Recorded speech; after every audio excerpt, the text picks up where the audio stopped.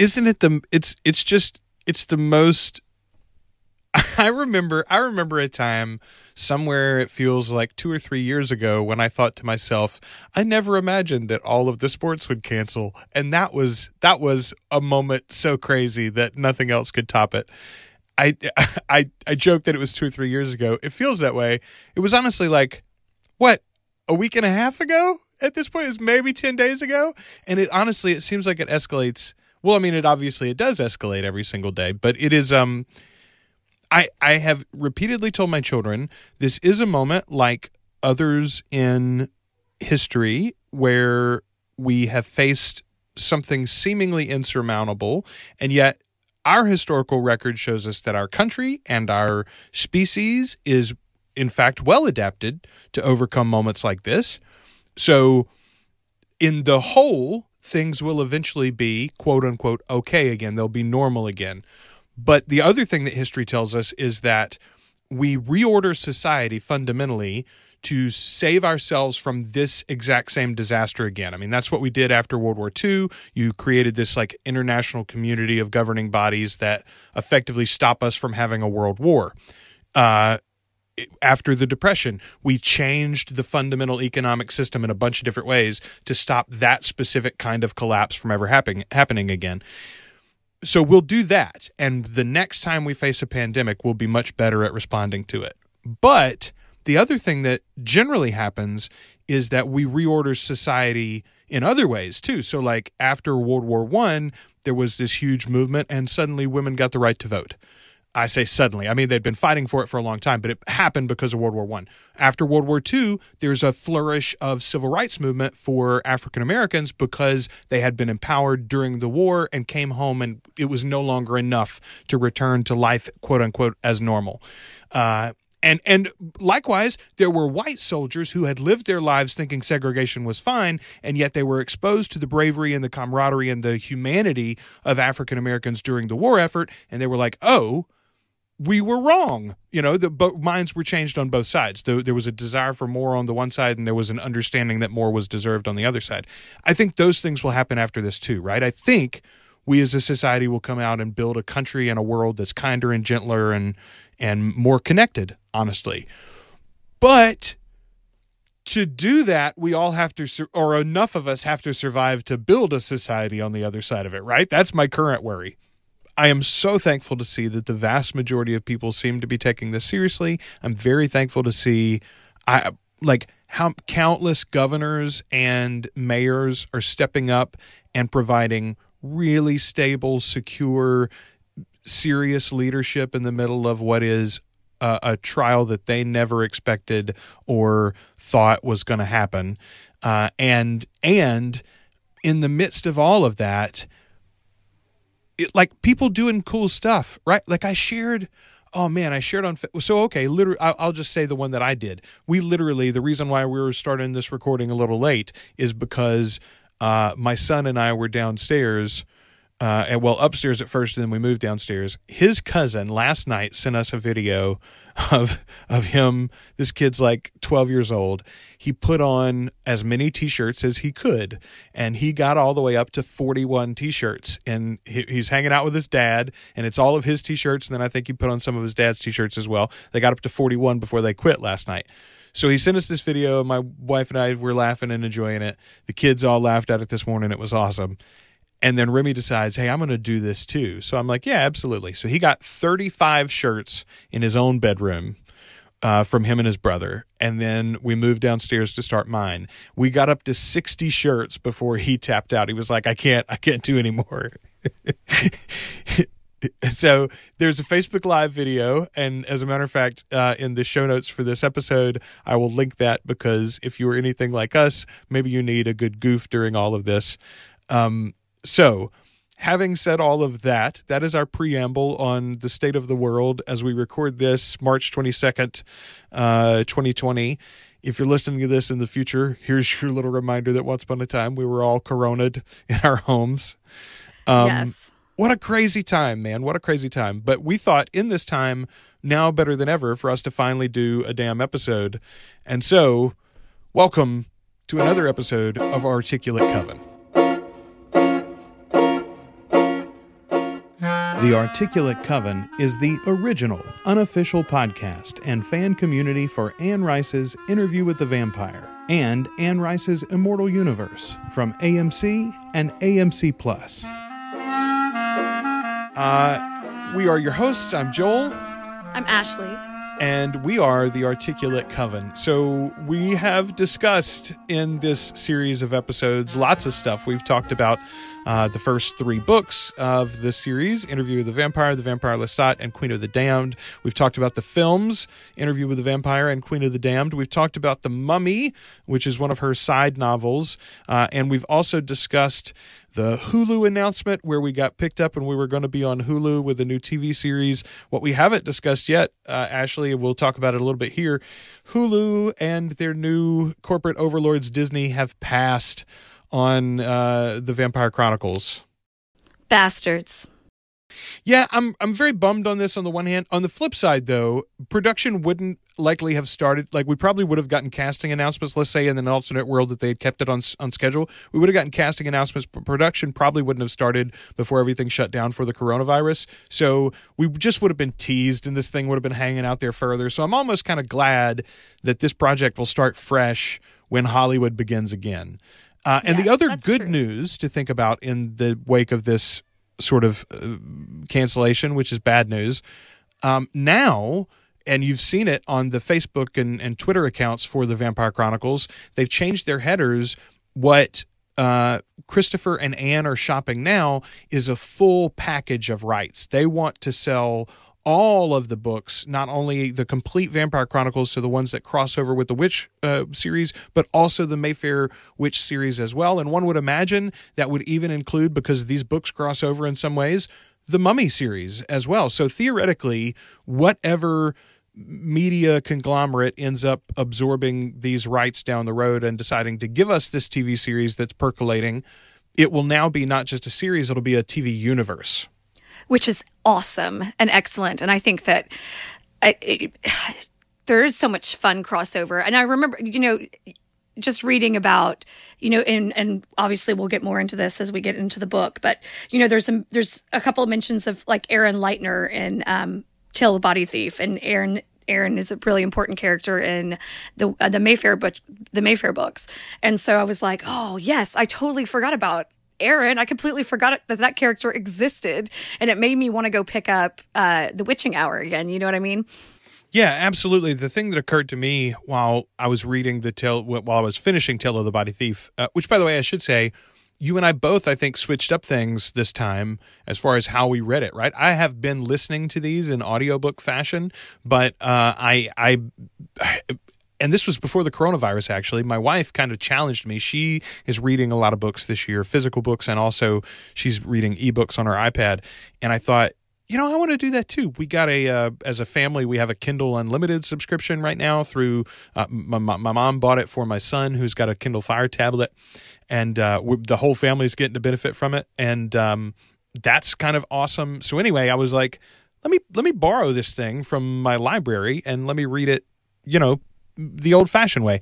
It's really enjoyable. I liked it more than the audiobook, honestly, and I've started Memnoch the Devil now, and I'm reading it that way as well. I'm reading it in the Kindle ebook app on my iPad, having borrowed it from my library's digital catalog, And the cool thing with that is, like, okay, so you get 14 days. Well, let's say you're kind of a slow reader, like lately I have been. I just borrow it again. And the Kindle app holds any markers that I've made in it. It holds my progress so that when you borrow it again and load it back into the app, it's just, you continue it like it was always there. Anyway, it's a very cool experience. And if you haven't tried that, but you now find yourself with a little bit more time to read or a more desire to read, load it up, man. See what your library is offering in a digital sense and take advantage of it during this time. Where do we want to start this conversation? I think, first of all, I'll say this. As I wrap this up, the coronavirus was in fact ramping up, and we were beginning to feel like there was going to be some serious economic effects for us. I didn't really consider that we would actually, like, school would be canceled. I never thought it was going to get to that point at that, a month ago. But this mortality idea was hanging over my head. And it's very interesting to read this book or think about this book, particularly with some sort of crisis like this hanging over us. It's interesting to weigh life and immortality when we're all thinking about death in a capacity like we are right now. Oh, for sure. It's a really timely read. And actually, guys, too, this is if you haven't read this one, or if you haven't read it in a long time, I hadn't picked this book up probably since, the very early 2000s. And so I haven't read it in almost 20 years probably. And it's a really quick read. It's one of those, it's kind of because it's not setting up a huge, mythos, it's kind of like The Mummy. It's one story. It's this one adventure that we're going to go on. And so it reads really quick, and it's very much about the question of mortality, the question of being, the opportunity, if you are immortal, the opportunity to be mortal again. And if you're mortal, the opportunity to be immortal, and the questions the questions of morality that brings into play. And it's a very interesting read right now, and it's not a stressful read. It's not going to stress you out. I will say, trigger warnings, there's a rape scene. So just to give you a content warning, a trigger warning for that. For those of you that haven't read it before, haven't read it in a while, that's definitely something that is in there. So that could be a little triggering and upsetting for people. So just to give you a warning about that. But for the most part, it's a really, it's a fun adventure, and it's an interesting introspective trip with these characters that don't always have a lot of introspection. I have always loved this book. So my history with this one is it's the first book that I ever was brought to in the series. I found this book while I was visiting my aunt the summer before I turned 13. I think she lived in Baton Rouge at the time. It might have been Lake Charles instead, but she lived in South Louisiana somewhere. And she was at work one day, and I was kind of going through her library there at the house, and I found this one, pulled it out. It was the paperback copy, and the prologue to this, and Anne does a good job she writes a similar prologue in effectively all of the vampire books after this, and I think there's a pretty similar prologue in Queen of the Damned as well. It just catches you up to speed. If you jump on it any time, she wants to tell you who Lestat is and explain this world that you're being brought into. And sometimes she gives you context, like in this one, Lestat specifically says, there's not going to be the world's not going to be at stake. This is a low stakes adventure story that you're going to hear here. So he sets that up. But the other thing he sets up is his own power and some of the things that he's gone through and everything. And it's just incredibly seductive as somebody who has always been drawn to horror, but is also a fraidy cat. So I like it when you have a story that tells from the point of view of the monsters, because then it's not scary. If you're listening to the monster tell the tale, then there are no jump scares, right? The jump scares are coming from you, so it's fine. And that's what I was specifically drawn to here. And I just was madly in love with it. I stopped reading at the end of the prologue, though, because it was clear to me there was more before this. So I waited until my aunt got home, and I was like, what is this? And where is the rest of it? And she was like, oh, I love that series. The first one is Interview with the Vampire. And we went through her library several times trying to find it. She turned out not to have a copy. She was like, well, you could probably just jump on and read this one I was like, no, I got to start at the beginning. So I waited until we got back to my house, and I went to the library like the first day I was home, and I said, I need to borrow a copy of Interview with the Vampire. And when I took it to the desk, they wouldn't let me check it out because I had a children's card and it was an adult book. So I went back out to the car or whoever was with me, and I said, we need to get me an adult library card. And the next day, my mom came in with me, and we changed my account over, and I got an adult library card and started reading grown-up books from that point forward. And the reason that all started is because of Interview with the Vampire and this prologue for Tale of the Body Thief. So I have always had a fondness for this story.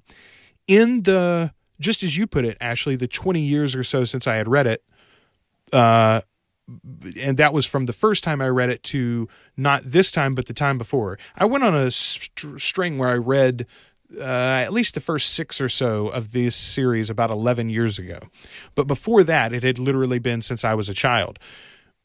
The last time that I read it was the first time that the rape had really hit me. Reading it as a 12-year-old, it seemed to be no different to any of the other horrible things that Lestat does. The fact that he was now a mortal as well and committing this heinous, violent act against a human being that he ostensibly loved in some fashion. That's how this whole thing started, is he was kind of drawn to this woman and she was caring for him and took him home from the bar in his sort of stumbling mortality. And yet here he would do violence to her, this terrible, terrible, grievous thing. As a 12-year-old, I didn't, especially a 12-year-old in the 90s, the early 90s, I didn't think about it. It didn't weigh me down at all. 11 years ago, it weighed me down much more. This time, holy moly, it hit me like a ton of bricks, and it stops the story in so many ways. Thinking about it being adapted as I'm reading it, I said, oh, they'd cut this out. This scene wouldn't happen. Maybe he would start to and then realize what he was doing. Like he'd fumble, tear her clothes off or something and then realize what he's doing and then race out of the apartment. And he'd still, that way you could still have the redemption at the end where he, sends her money or whatever. But, it wouldn't, you wouldn't make him horrible at the beginning of this tale. And yet, I think there's honestly, having read the whole thing again and really sat with it, I think Anne stumbles through it. And I think that's mostly about the time and the place where she was writing from. But I do think in a very, gifted storyteller's hands, there could be an adaptation of this story that uses still that moment and that event, but gives it the proper weight in the moment and then also brings that to a more fuller conclusion in the end and actually could add a lot to this story. I'm not for, fridging your girlfriends in stories. I'm not for killing the gays, et cetera, all of these tropes that we have. I'm not for just throwing a rape in there to show that things are serious. I think that's bad storytelling. But there are many parts of this story that are about consent, right? At its core, the idea of a body thief is about consent of consciousness and your literally control of your soul. So I think, again, in a modern story, I said a more gifted, maybe that's the wrong way, because I think Anne is an incredibly gifted storyteller, but in a more modern viewpoint of a gifted storyteller, I think this could be done better. Yeah, we're talking about a book that was written, a lot of years ago. Like 30-ish now? Yeah. Right, yeah. And I think that from my interpretation of reading it, I think that a lot of it was to draw parallels between the act of the kill, the act of the bloodlust that the vampires have. And this is almost, to me, it almost shows that Lestat inherently, despite the fact that he is now in a human body, he still has that lust in him. He still has those cravings in him because it's part of inherently who he is now. Despite the fact that he is in a human body, he is still a vampire. He has still lived hundreds of years. He is still what he is. And he is a monster, and he is not a great person. He's not a good guy, and that's something we have to accept about our hero. You know what I mean? And I think that a lot of that is I think it would have to be included. I think it's important for it to be included, if in an adaptation sense. And I do think it's written in kind of a little bit of a little bit of a throwaway way. It's not the way she would write it now, I don't believe. You know what I mean? But there's a lot of scenes in these books that are, aggressive sexually, in whatever way a vampire can be sexual with a human, or in whatever, and you're right, consent is a big part of this. I mean, we're going to run into that over and over again. in this story, in this adventure, because it's all, do you want to become a vampire? Am I going to make you one even though you don't want to be one? Like that's rape too, like that's in another sense, in another way. And so there's a lot of different layers of it in this book, to me in particular. And I think that, and just thinking about the other novels as well, and how I'm thinking about, like, there's just some really bizarrely sexual things coming up. Like in Memnock, I remember there's some strange things that come up.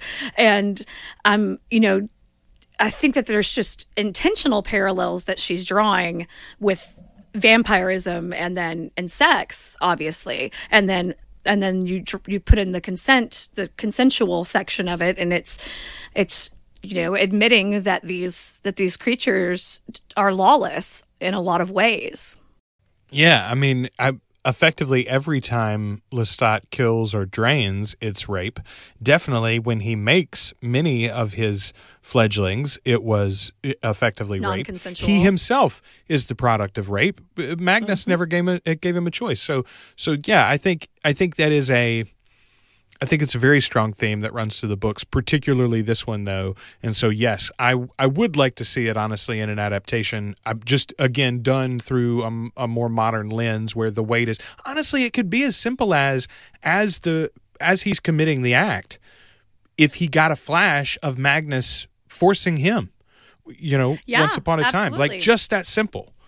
A realization, a realization of the wrongdoing and the parallel being drawn, like some self-awareness.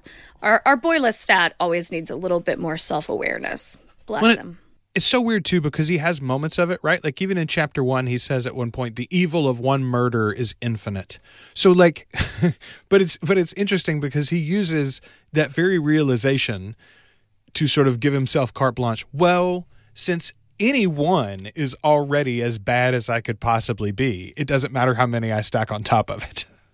Oh, for sure. I do love that he was on this, like, serial killer killing spree, though. That is, like, I didn't remember that at all from my earlier reads, and I got really delighted by that as, like, a true crime aficionado and someone who likes a little, I don't know, sometimes enjoys a little vigilante justice.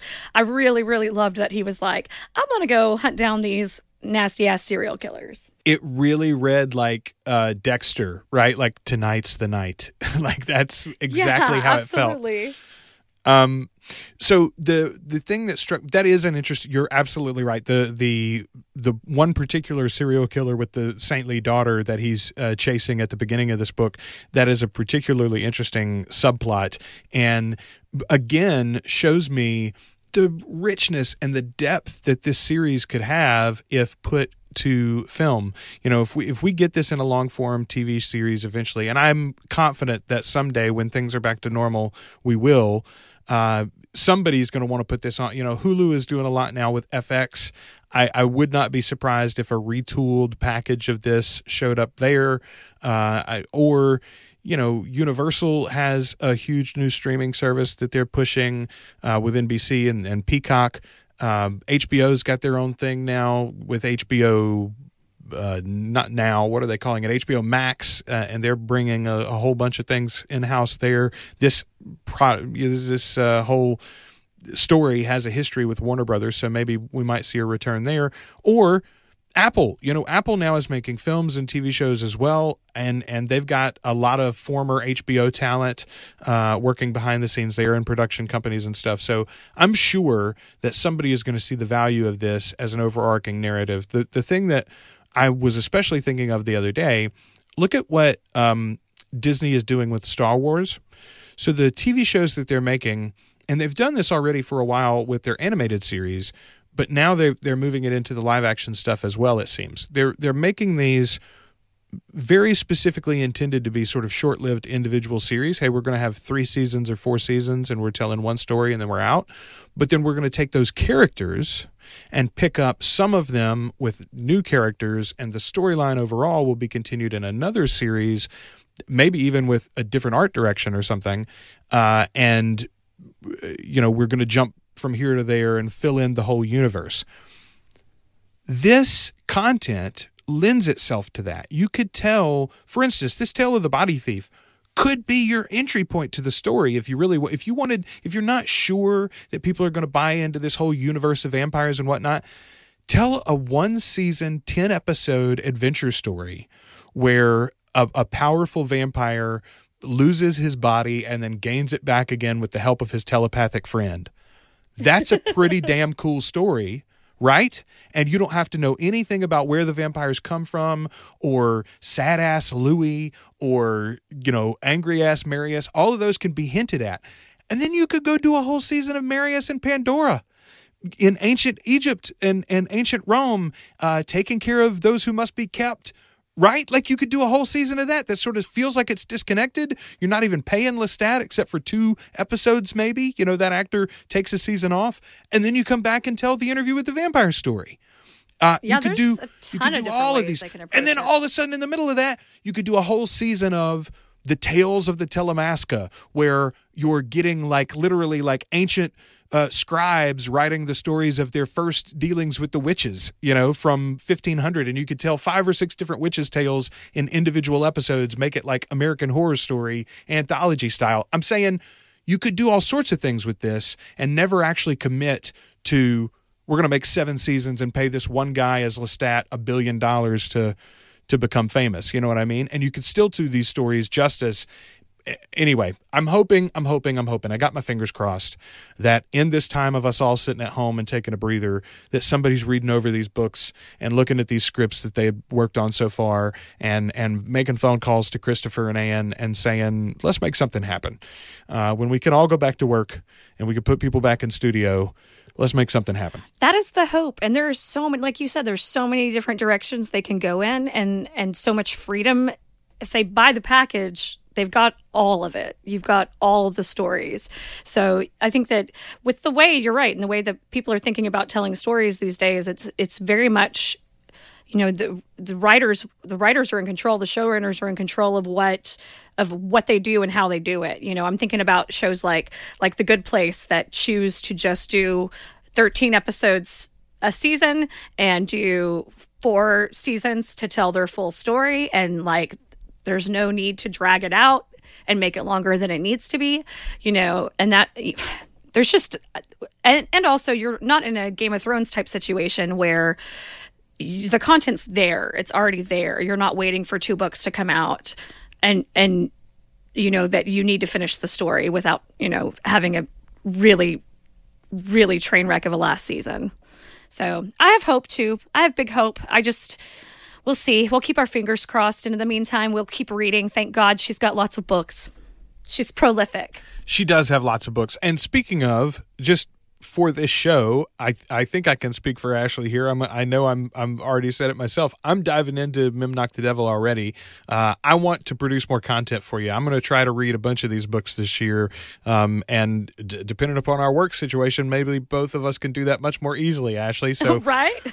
we'll try to do what we can for you and try to get another episode out sooner rather than later. When we finish our discussion of Tale of the Body Thief, by the way, we've got some feedback from some of you from our Facebook group. We're going to talk about that at the end of this. But let's jump in and dig into this. First and foremost, What do you think of the Body Thief character himself, James Ragland? Well, he's a scamp, isn't he? My goodness. Lestat's such an idiot to fall for this to start with. Good grief. It's such a scam. It's such a scam. It's such a scam. But what a cool power, I'm very impressed with the power that he has. And it's not anything that we've run into before in this world. Or actually, I haven't ever read a book where there's a body thief, his approach is very mysterious, and he knows, he's clearly been watching and paying attention to Lestat because he knows how to get him interested, so he's obviously smarter than I'd like to give him credit for. Yeah. Well, it was so clear to me, even when I read this the first time, I was like, okay, he has to have gotten into those files about Lestat from the Talamasca if he, how else would he know that this is the vampire. One of all the vampires to approach, how would he know that Lestat's the one bold ass knucklehead? Yeah, that would go for this. It's like, oh God, it's like when your grandmother calls you and said, "Oh, I was talking to the nice man from the IRS today. He told me if I had just sent him a check for $250, they'd take care of my tax bill this year." You're like, "Oh, grandma, what did you do?" Yeah, and you gave him your social security number. Great, awesome. Yeah. I mean, and literally everyone that Lestat brings this to says it. David tells him, "You've got to kill this creature immediately. Don't let him say anything to you." Louis even says, "Destroy this guy. Why are you even weighing this at all? Can you imagine what he would do with your body if he got it? Even if he could do such a thing, to think of the danger." Yeah, you're talking about giving just some random person the keys to the nuclear weapons, It's completely ridiculous. Of clearly one of the most powerful vampires that there is. I don't even know. I'm so perturbed with Lestat right now. My grammar is out the window. And I can't think of a single other vampire who would even really remotely consider it, except maybe Pandora, that would even remotely consider it. I had not thought about Pandora, but you're right. Pandora's got this weird history of reincarnation, supposedly, and she was mortal twice and all these things. And you can imagine the other one, and I know Louis says no to this, but I don't think Raglan would have ever been successful at talking Louis into it. But I do think there's someone that had this ability. There was an approach. There was a way, I think, that you could have pitched Louis and talked him out of his vampiric body, because Louis is so desperate for immortality. The difference, though, is Louis doesn't believe he deserves it, and Lestat is eternally in belief that nothing is ever his fault. So, he feels damned on the one hand, but on the other hand, his damnation is wrong. It's unjust in some fashion. Well, and Louis thinks of consequences. He thinks of what the end result's going to be. That's why he's the Eeyore of vampires. He's always thinking about, oh, well, this is what's going to happen. Pooh and Piglet, don't go on that adventure. That's why he's the Eeyore of vampires, because he's always thinking about what could happen. He's like your killjoy friend that's like, don't go do that, So that's why I think it would be hard to convince Louis of it, because he could think about how irresponsible it would be to put his powers, even his powers, which are not what Lestat's are, putting them in the body of someone you don't know, the body of someone you don't trust, that you don't know what their behaviors are going to be like. You don't know what they're going to do in that body. I don't think he would do it, just because he would be concerned about the danger it would be putting other people in. I think you're right. Speaking of, I love, and he does it a lot in this book, Lestat straight up trashes Louis as far as his status as a vampire so many times. The lowliest of vampires, this weak ass Louis, but I guess I'd take his blood over it. If that's the only thing that I can get, at least he'll definitely help me out. I wish it was somebody stronger. He gets mad at him and burns down his little house. Oh my God! Straight up, what is it? Waiting to exhale. Yeah, lights the house up as he walks away. Man, what the hell? He's so mean to Louis. I don't know why Louis puts up with his shit, frankly. I really don't. There's a beautiful line that Anne writes here when Lestat is considering Louis, though, as he's still making up his mind to go on this adventure. He says about Louis, he wears woe as others wear velvet. Sorrow flatters him like the light of candles. Tears become him like jewels. I'm like, man, that dude is hot, just so you know. That dude, even sad-ass Eeyore of vampires, he is a smoky-eyed motherfucker. Yeah. He's beautiful. I love, more than any other character in this book, and I remembered this being the case. I'm a little sad that he doesn't play as major a role in some of the more recent books. The character of David Talbot. Oh, yes. Good Lord, yes. He's so good in this. And I specifically was thinking to myself, who would you get to play him, especially in his mortal form, like the old man David Talbot? Who do you cast for this adventure if you're making it a TV series? And you'd need him, a few appearances in the last story, and then he'd really get to shine in this one. Like ever in history, I think about the way that Sir Alec Guinness looks in like Bridge on the River Kwai, little sweaty, proper English gentleman with his backbone straight. Yeah, like Lestat drools over him a lot in this book, and I'm there for it, honestly. Yeah, he's got to be like a little bit of a daddy. Yeah, and I mean, like that's. I mean, there are a lot of older guys at this point in Hollywood that would probably be great. But I mean, I think about the actor's probably not right, but you think about the way his fan base treats him. It was Jeff Goldblum, like, oh yeah, that energy. That's kind of what I want, Like he's not. I don't think he's the right age, and I don't think Patrick he would Stewart. fit. Obviously, he's not British, but yeah, I want. Like smoldering sex appeal, honestly, from David in this.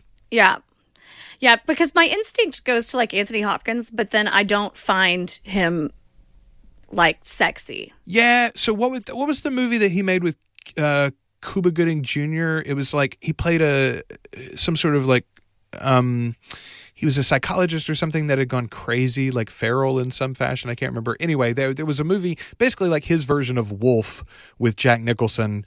That I could maybe get down on that. Again, he's not old enough, but Mads Mikkelsen's version of Hannibal Lecter, that kind of like, yes. Yeah. Anyway, that's what we want whenever Mr. Hollywood producer, Mrs. Hollywood producer, as you're listening to this, bring us a sexy David. That's all we're asking. Yeah. We want a sexy old man. Bring it. Bring me Patrick Stewart. Bring me the captain. Yeah, okay, so like Patrick Stewart, again, is not exactly right, but yes, the way that he carries himself, the confidence that he exudes, the regality, right? Like there's something about someone that is assured of themselves and their place in life and the universe and the choices they've made. That is sexy in and of itself, and David brings all of that to the table. I believe... maybe Sam Neill. Ooh! Oh, yeah, I could get behind that. You might have to age him up a little bit, but yeah, that would work. That would absolutely work. Yeah. He says at one point, no, this is not David that says this. Now I can't remember who says this, but I love this quote. I dream the dreams of the young, he said, and they are always dreams of being older and richer and wiser and stronger, don't you think? First of all, I think that's true. Particularly when you're a child, it's all about, well, when I grow up, when I'm in charge, when I have a house of my own, when I get to say what my bedtime is, when I get a car, et cetera, et cetera. Always about being older and richer and wiser and stronger. And that concept, again, plays heavily into all of the themes of this book, and that is embodied very much in the person of David Talbot. David Talbot is on the cusp of literally mortality. Lestat talks about how frail his form is in some ways and how he worries that he might die at any moment, and it's one of the reasons why he begs him to become a vampire even in the beginning of the book. At the end of the last one, tempts him with the blood, and yet also the experiences that David has accumulated over the years, the wealth of knowledge and wisdom and, again, life that he has accrued, that has its own quality and draws especially Lestat to him, but it draws us to him as the reader as well. Yeah, to me, he's a fascinating character. I love that he's wisdom. I really love his wisdom. I think that's one of the reasons why we find him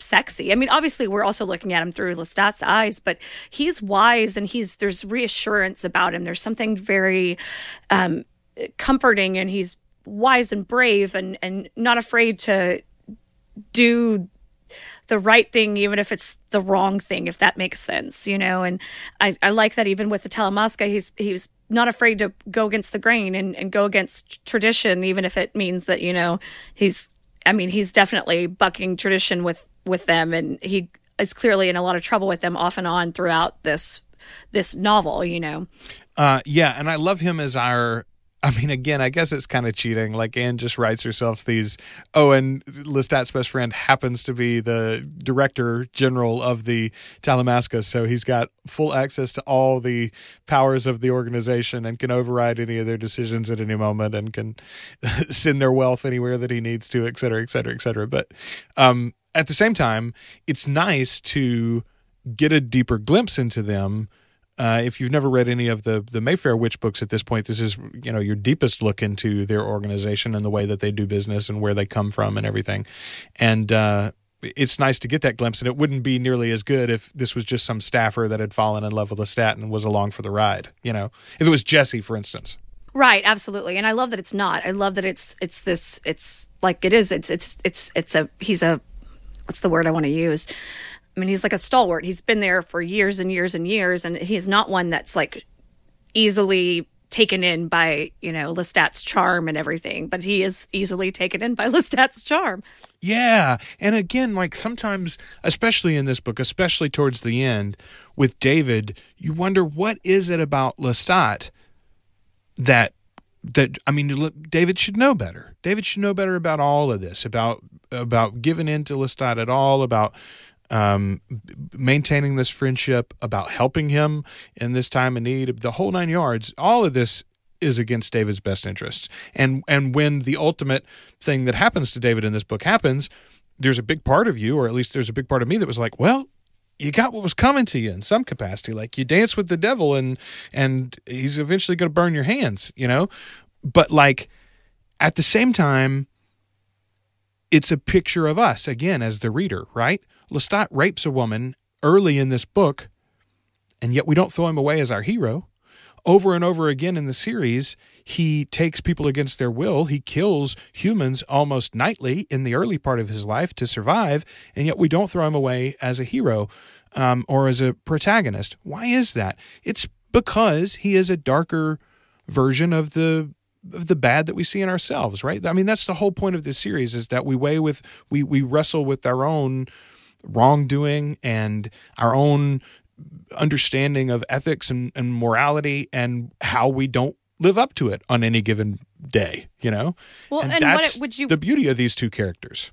For sure. And like, what would we do if we were in this position? Like, what if we were an immortal being with this power, with all these powers and this strength? Like, what would our behavior be like? Which one of these characters would we be more like?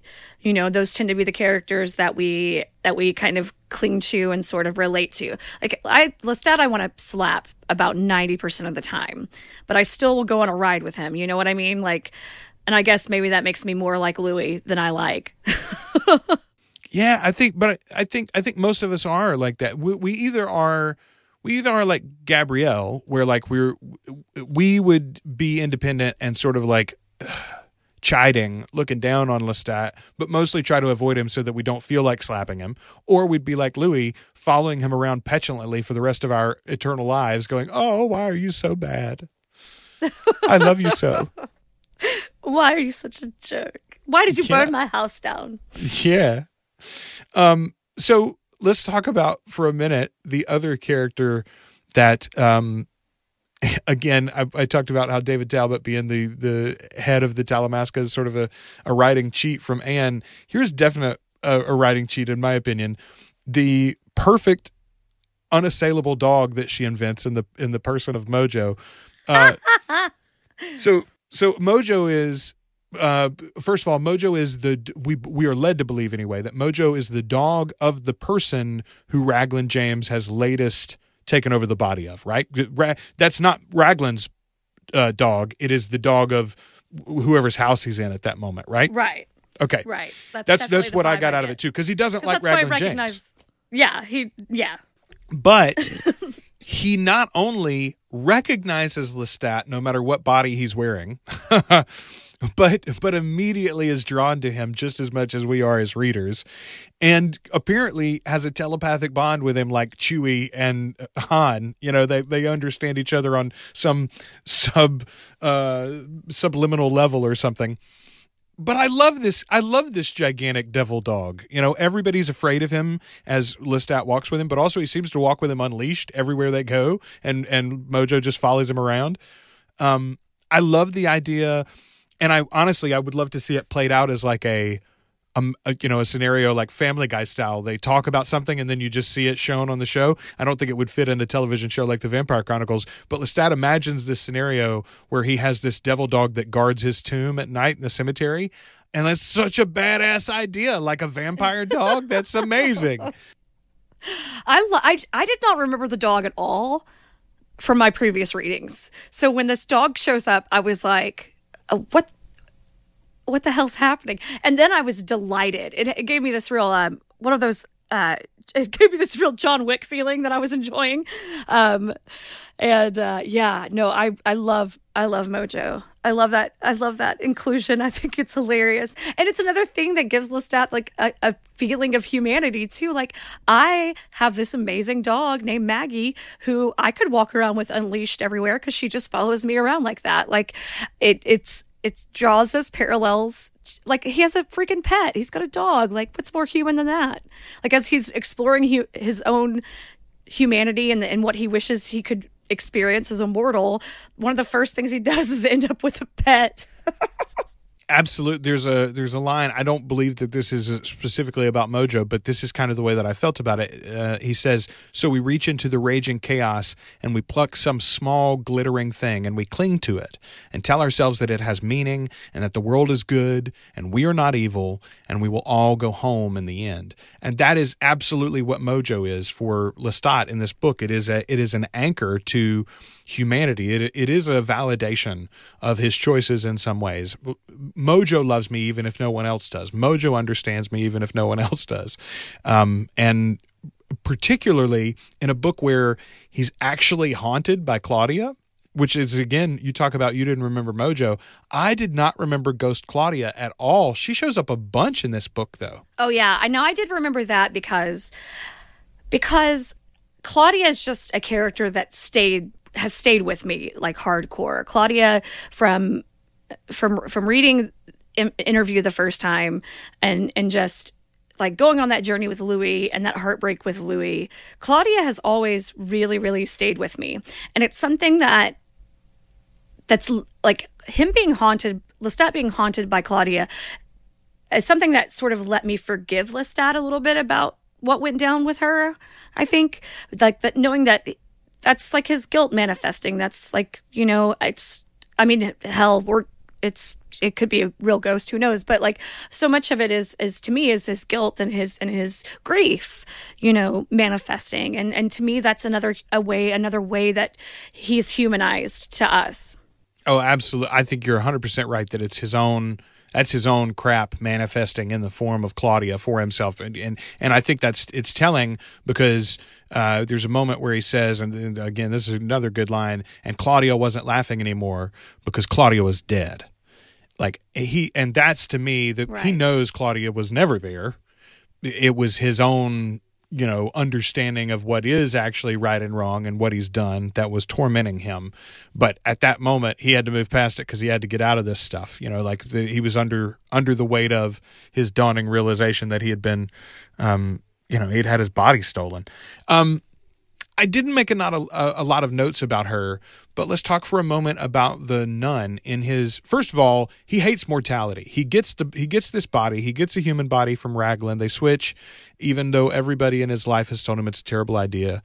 He runs headlong into it after he makes and by these loopholes that he draws. Oh, we're only going to do it for 2 days, and you got to show up in person on a Friday, or you're never going to get the money, and surely that'll mean that you'll show. He's the whole time. I'm like, you imbecile. There are like 19 different ways that he can get out of this and still get most of your damn money anyway. But also, if he's got your body, why does he need your money? He'll just go get more money. Like, anyway, I was very disappointed in Lestat the whole time as this happens. But once he switches bodies, He almost immediately gets sick, even before the rape. The reason why he sort of stumbles through that whole experience as he goes to the restaurant, he doesn't have any money on him. He doesn't know what to do. He's running out into the cold and catching his death, and then he's literally spends the rest of what would be his vacation as a mortal incredibly ill, like deathly ill in the end, which brings us to the character of the nun. Can I real quick before we hit that? Do you think that body was ill to start with, like that Raglan picked that body on purpose? So like maybe his intention was that Lestat would die in that body. I wondered if, and I wonder. I haven't looked into. I haven't done a good job of like doing deep research on this to see if maybe anybody has, maybe there's an interview somewhere with like a rough draft of this story.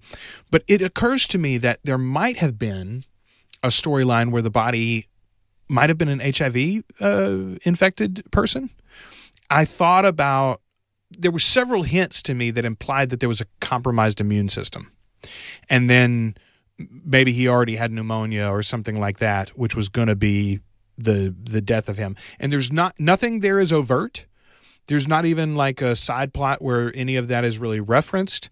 So I think maybe some of that might have been there. And again, maybe it wasn't. Maybe it was never overtly about HIV or AIDS. But I do think there was some sort of illness there that was an original draft of the story, maybe, and it mostly got glossed over in whatever the final version that we have here. But yes, I took that. I feel like there are hints of that in the story, but it's so subtle that I feel like maybe it wasn't meant to be there in whatever version we are now reading. That was the way that I kind of took it.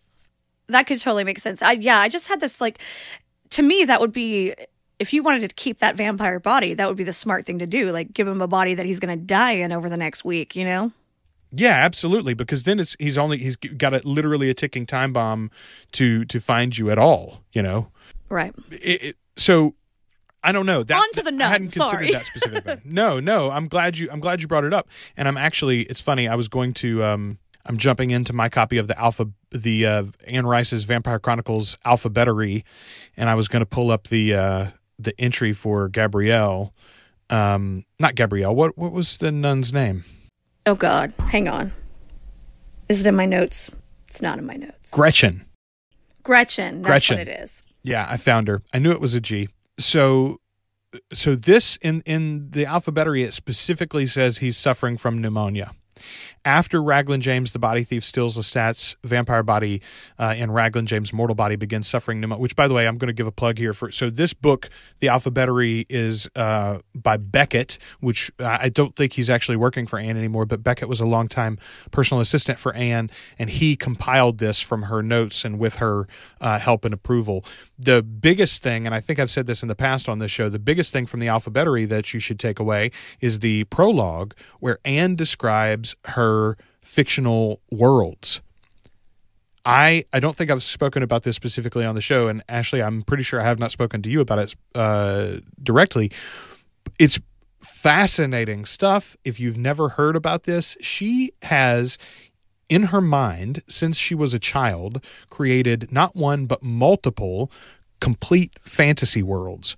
On top of the Vampire Chronicles world that she's produced in text, I think she's got 3 that she manages on an ongoing basis in her mind, and she describes them in full detail. And I'm talking about, she knows generations worth of details about these people's history. Some of it she's written down in diaries and things. Some of it she just literally holds in her head. But the way that she describes these creations makes you understand how she can create such fully formed characters and why this world of the vampires is so compelling. I think the fabric of it is really fleshed out for me in a real way by the opening of this Alphabetary book. But anyway, it also says here that Raglan James' mortal body is suffering from pneumonia. In the hospital, he's cared for by Gretchen, a Roman Catholic nun who is experiencing a crisis of faith. This story of Gretchen, I thought, was really, really cool. First of all, do you know any nuns in your personal life, Ashley, or former nuns? I not really now. I knew some nuns when I was younger, when I was a child. There were some pretty badass nuns in Hot Springs, Arkansas, that some of them got excommunicated from the church a few years ago for it had to do with communicating with Mary. A few of them had they thought communication from Mary, and apparently nuns aren't supposed to have those kinds of experiences, and they ended up getting like excommunicated. Just a little side story there. But no, I'm not Catholic. I actually wasn't raised with any sort of organized religion, which is pretty interesting. Just an interesting tidbit about me. So I don't have a lot of experience with nuns, but my brother went to a daycare run by nuns for a while. So I'm not Catholic either, and I did not know almost any nuns growing up. But in my college life and since, I've met several people who were former nuns who left I guess they left their mission. They stopped being nuns for one reason or another. One of them for love, one of them because they had a crisis of faith, like Gretchen. One of them because she felt a mission to move home and be more involved with their family and community and minister in a personal way. She still kind of considers herself married to the church. She's just not wearing a habit and working at the convent anymore. But this idea of a nun on a rumspringer, sort of, basically, like the Amish get to do when they come of age. The Amish populations, they have this concept that when a child comes of age, when a young man or woman comes of age, they get to go out and experience the English world, go out and experience the regular world for a while, and decide whether their faith and culture is something that they want to continue or whether they want to join the world at large. And it feels like that's what this is for Gretchen, right? She's like, I'm at a point in my life where I'm going to recommit in a way that basically will mean the rest of my life. And yet I feel like I'm missing this physical connection, this romance. I don't even know what it is. Let me get out into the world to experience it. And then she sort of has cold feet until she meets Lestat. It's really a beautiful story, honestly, especially in comparison to his first fumbling attempts and the rape of this poor waitress, Yeah, it is. It is interesting. I find like I always find when someone's having a crisis of faith, I find those very, very sensitive situations personally, because I think that even as someone, again, who does not practice any organized religion, I think faith is a different thing, and faith is the worst thing I can imagine is a loss of faith, even though mine is not necessarily the same sort of thing that most people experience that go to church and things like that. When I see someone who has so much belief and faith, and then they have a stumbling with it or have a struggle with it, that internal struggle to me is so great and heartbreaking on so many levels, regardless of what the end result is. I think that having to question something like that you believe in so stringently, that means so much to you, that is what brings you comfort, that is what gives you comfort about what the end of your life is going to be like, things like that. Like to lose that is I think one of the most heartbreaking things a person can experience. And no matter how you come out of it, whether you come out of it with the faith renewed or you come out of it with a different perspective where you've let the religious thing go and it turns into something different and you look at the world differently, that crisis is in and of itself one of the most heartbreaking things I think a person can deal with. Yes, you're absolutely right. It's, again, like what a rich story. To have that as just a subplot, right? Like Gretchen's not a large part of this book, and yet she brings so much color to it, particularly when you get to the end of her story, after Lestat recovers his body and he returns to show himself to her, the fact that is a further crisis of faith that causes her to turn away from the world completely. Which, again, you want to talk about something subtle. Does she receive the stigmata, or does she cut her hands in the form of the stigmata? I think she cuts her hands, but that's just me. I thought she did too. And yet it's not clear. Like it's not, it was late. I read it 3 times and I was like, what does Anne want us to take away from this? I don't. But I kind of took it as like almost like a self-mutilation. Yes, self-flagellation. Yeah. Exactly. Like literally, like with the lash and the whatnot, or stepping on the nailed shoes or something. Yes. That's what I took away from it as well. But again, I feel like she could have made that more clear. If it had been an actual like miraculous stigmata appearance, I feel like Lestat would have responded to it in some way, particularly because Lestat also is having a crisis of faith here. There's the discussion with David of God and the devil in the very beginning of this book. All throughout the book, Lestat is, even the first appearances of the body thief, they play very much like the first appearances of Memnoch in Memnoch the Devil. I've as I said, I've started to read that. And the first things that happen is Lestat feels himself being watched. He's just, there's a presence around, which is exactly how Raglan James first shows himself. It's just a mortal in the crowd that notices Lestat and is watching him, and Lestat can see it, and then he's kind of gone again. Anyway, so thick. Her writing is just so fraught. And here, we've talked about this several times, I feel like the later stories that she tells are clearly percolating in her subconscious already, and she's sowing seeds for future adventures even as she's going through this.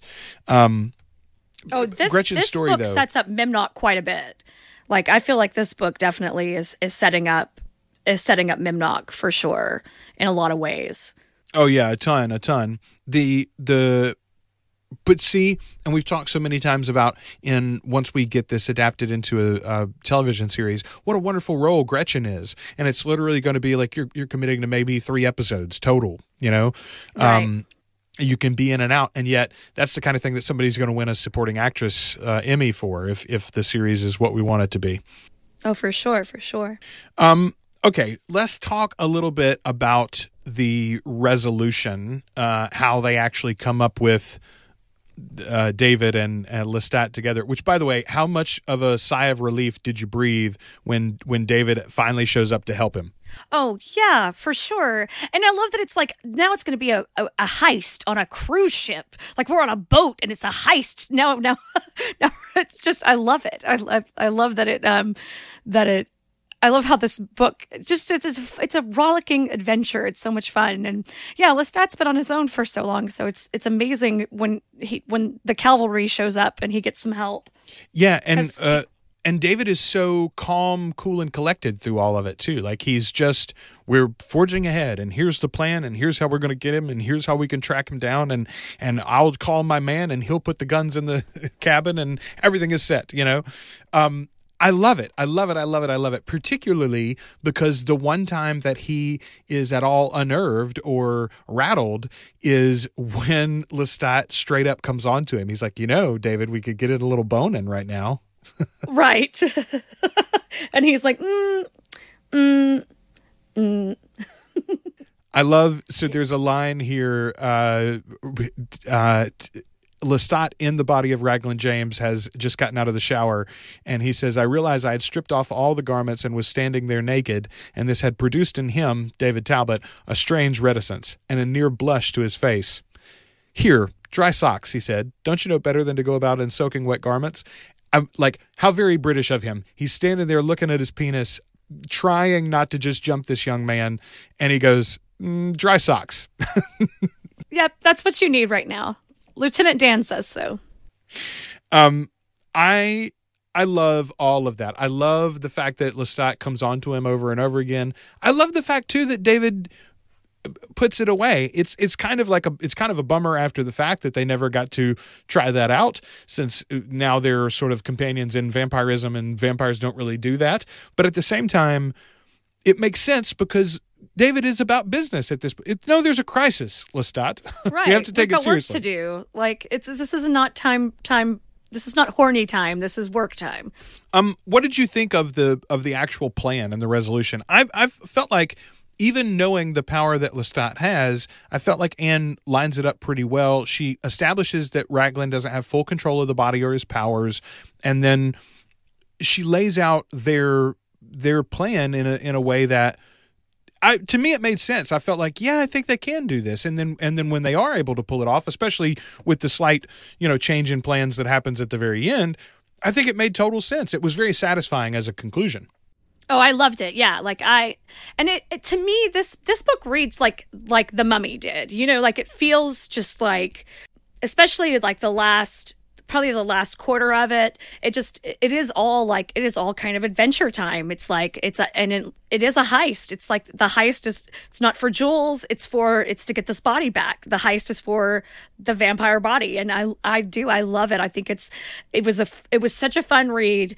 And I tore through that book. I really tore through that book fast. I mean, I finished it. I really read that in like 2 days, over the course of 2 days. And that last quarter of it, I probably finished that in like an hour. I loved it. It was just really fun. And you just don't always, these books don't always give us fun. And so when you get it, it's like twice as much fun as it should be, I guess, if that makes sense. Yeah, no, absolutely. I know what you're saying. There's a good line from David. Lestat asks him after Lestat has turned him and David has accepted him back. He says, "Why do you love me?" I asked. And David says, "You've always known. I wish I could be you. I wish I could know the joy you know all the time." And Lestat asks, "And the pain? You want that as well?" And David answers, "Your pain?" He smiled. "Certainly. I'll take your brand of pain anytime, as they say." And I think that we talked earlier about why we love Lestat in spite of, the fiend that he is. I think that's why. I think we know our own tortured souls.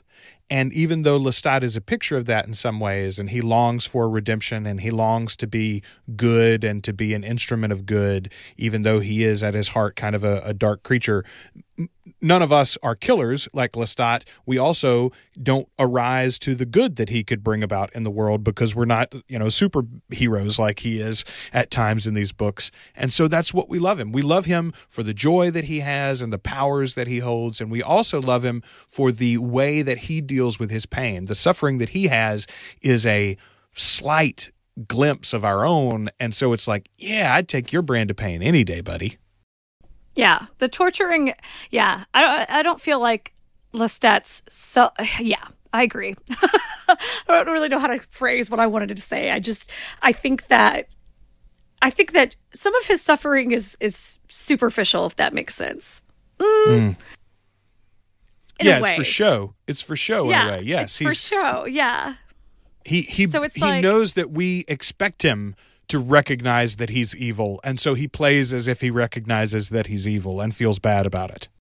And so the suffering that he feels is probably not the same as the suffering that like we're all feeling right now with like the what's going on in the world. We don't really know what's happening, what's going to happen day to day right now, and that stress and that like, okay, I will take. I feel bad because I have to eat people sometimes. I don't know. No, absolutely. 100%. Which is, again, why, okay, so we talked about the rape scene at the early part of this book where Lestat forces the waitress in human form. The book ends and he tells him he's going to do it, right? He tells David effectively that he's coming for him, and then he kind of gives him a while to live in his mortal body, and then he just goes and does it anyway. And he takes David and forces him to become a vampire, at the end of which David ends up forgiving him for, because like us, we you can't help but love Lestat in some way. But here, this is again why I think in an adaptation of this, you would need to address the rape at the beginning of the story, because the conclusion of the story is a rape of David. It's a rape that David ends up forgiving Lestat for, and maybe in the end he would have asked for the blood anyway, but that doesn't forgive what Lestat's done. It doesn't change it. It doesn't stop it from being part of his character. So I think a storyteller that lays this out in cinematic fashion or for television, I think you're going to have to wrestle with that and make those sort of balances of the arc. This is a deeply flawed and terrible protagonist we have here that we've fallen in love with, and those two events are part of who he is. They're part of this broader narrative. So anyway, it's very telling and challenging to me, this whole story. And as you said, it's so much lighter than so many of the other books. And yet, here are these two massive events that take place in the lives of our characters, that sort of, bookend the arc. Yep. For sure. I mean, there's some really the darkness in this book is deep, but again, like Lestat says, the world isn't going to end in this book, so the general stakes are not as high in it, which is, I think, make it a little bit of an easier read as far as from a reading perspective, from a reader's perspective. Nobody's going to visit the crucifixion, spoiler warning, as they do in the next book. Exactly. The next one is a lot. The next one's a lot. It's so much. And Ashley, I keep thinking there are parts of the next book which I have not read since I've read the current 2 or 3 books that she's written. There are parts of this next book that are colored by some of the events in the most recent books, the Prince Lestat novels, and I'm so interested to hear you unfold this all as we continue on through the end of the series. I am really excited to see your reactions to this, and honestly our listeners' reactions as well. Speaking of, if you don't have any other thoughts on the book, Ashley, why don't we move to feedback? Are you ready for that? Let's do it. Okay. Nicholas, which, by the way, there's a Facebook group. There'll be a link in the show notes for us. You can find us there. But join us if you are a fan of the books. If you found this podcast recently, join us in the Facebook group. Feel free to start conversations there while we're all waiting, and tell us what you think of the show as well, of course. This is from Nicholas Danielson. He goes, "Ooh, boy, here's a long one." Thanks for the shout-out, first of all. We mentioned him in one of our previous episodes. And most of this is about our discussion of The Queen of the Damned. He says, "Joel, I would argue that Anne Rice was very deliberate in the creation of Akasha's immaturity. We had talked about what a child she is as a leader, especially, or as a ruler. Right. He says, I think Kamen says it best when he says that vampires don't really change. They only become more themselves. Akasha was in mortality a spoiled princess and later queen with lots of power, but none of the moral or spiritual insight necessary to respect or wield that power properly. To her, everything must have a grand purpose because whenever she looks closer at the details, she realizes that whatever she does might not be so significant as she thought. So she makes these grand, sweeping, but simple plans. Consider also how Kamen muses and Akasha describes that the queen spent millennia in a torpor, overwhelmed and losing herself in the billions of voices that come to her through the mind gift until Lestat manages to send a signal through the noise. This suggests to me that her plan is simple and juvenile, mainly because she was already ill-disposed to handle the messy details of the world, compounded by whatever distancing and disassociative measures she had to take to save whatever sliver of sanity that she might have had left. In Blood and Gold, which comes up later, Marius even muses that Akasha that woke was perhaps mindless, like an AI only able to act on certain elements for a sentient being, at least. Maybe effectively she was brain damaged, is what Marius muses as a possibility. Very limited directives, basically hardwired into her brain. He thought that it wasn't the full Akasha that woke up. Akasha remains compelling to me even as an adult. When I first read Queen of the Damned in my teens, I had a really hard time coming up with a good counter-argument against her plan, except that, killing people equals bad. As an adult, I look at her and I find that she's such an excellent example of the banality of evil. He doesn't make the comparison, but I think we did. Her plan's a lot like Thanos's from the Avengers movie recently. Right. That people are looking for simple, drastic solutions are the ones who are ultimately either are monsters or they create the monsters, those people that are looking for simple and drastic solutions, something that is deeply relevant in today's political climate especially. But yes, I agree. As a character, she is simple, juvenile, and if she wasn't a vampire, she'd be the goddamn mean girl drama llama of your otherwise varied and wonderful social group. She's just a bully. Writ large. She's Hitler in that way, effectively. He's just a schoolground bully, a schoolyard bully, except he had a lot of power. And that's exactly what Akasha is as well. I like that, though. He's And he's right. When we say that character is simple and we don't really like her, I think he's absolutely right in that it was on purpose and that Anne is making a statement there on a certain kind of leadership. Oh, for sure. For sure. And it's to draw those parallels, I think, between what we see around us today is very wise as well. I mean, yes. Those are some really great observations. So here's another one. This is from Christina Alina Pervin. She says, first of all, I agree. Queen of the Damned is a train wreck of a movie. But since you guys reread the book recently for your previous episode, there were a few things you missed. We mentioned in one of the final scenes with all of the vampires that aren't actually named in the movie, but we can read the credits and figure out who they are. She says, why would Mayel touch Jesse instead of Cayman? Because he was in love with her. In the book, he was in love with her to the point of making flower vases break with his mind gift because he couldn't control himself around with her. And she reads a quote here. She had, in fact, turned around from him to stare at the bowl of flowers in the middle of the table, old tea roses falling to pieces amidst the baby's breath and fern and purple zinnias. Then the bowl broke into pieces and the water went everywhere. And Mayel had said quietly, quite sincerely, "Oh, forgive me, I didn't mean to do that." Or going to a concert hall to protect her and thinking obsessively about her when he knows many others may be able to read his thoughts. Cayman closed his eyes to shut this out. Then he heard it again suddenly. Jessica, my Jessica. Cayman studied the creature even more intently, probing even deeper, but all he caught now was the fierce protectiveness. Rescue Jessica, not merely from the danger of the mother, but from this place altogether, where Jesse's eyes would see that no one could ever explain away. Where Jesse's eyes could see what no one could ever explain away. So this is a little thing that she says, Christina says, this is a little thing that the movie gets right. Maybe. I can only take your word for it. I don't have the mental fortitude to rewatch it again, nor can I turn it into a drinking game. But she says that we mentioned that strange interaction. She says it makes sense. That's something they actually got right from the movie. They just didn't explain it or got right from the book. They just didn't explain it from the movie. She also says the guy who rescues Marius alongside Pandora is Santino. Remember him? Poor character. Everyone seems to hate him. I don't know. It just irked me. So thank you for those corrections. And you're absolutely right. But again, that's an example of like, we talked about it when we talked about the movie. It seems like that movie was written like during a writer's strike or something, right? Like they got half the script and then they were like, we just got to shoot it. Come on, let's go. Yeah. Good luck. Yeah. That script's a mess. It's a mess. I can't, I won't defend it. Yeah, me neither, honestly.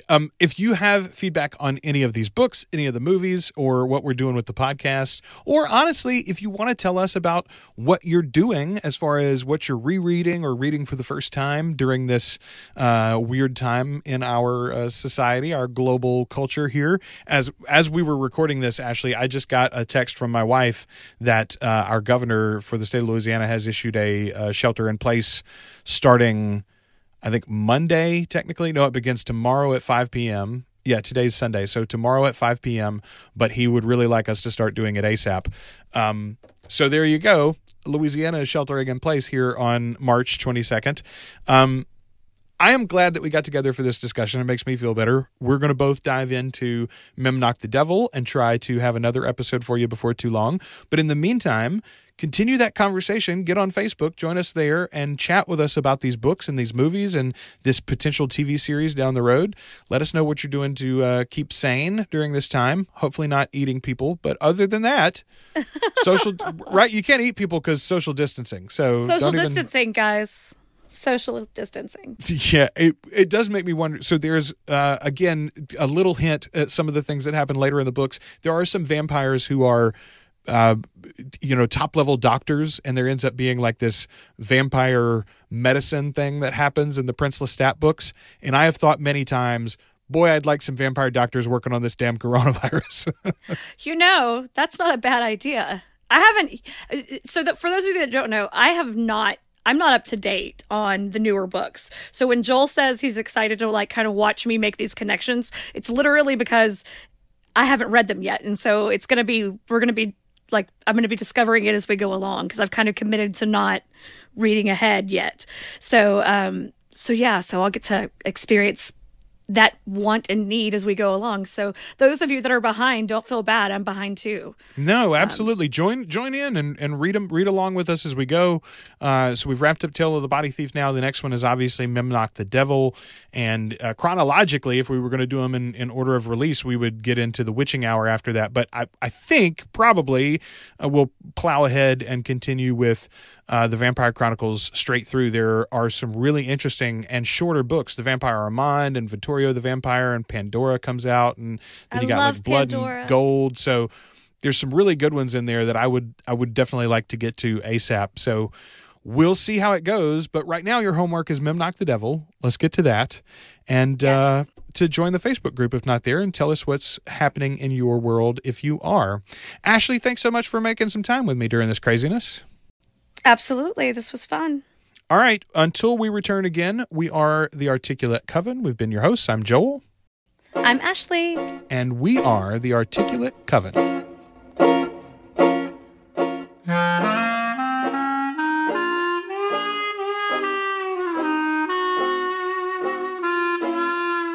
Thanks for listening to the Articulate Coven. You can join our community on Facebook by following the links in the show notes or searching for Articulate Coven on Facebook. You can subscribe to the show in Apple Podcasts, Spotify, Google Podcasts, or at articulatecoven.com. And share us with your Anne Rice loving friends.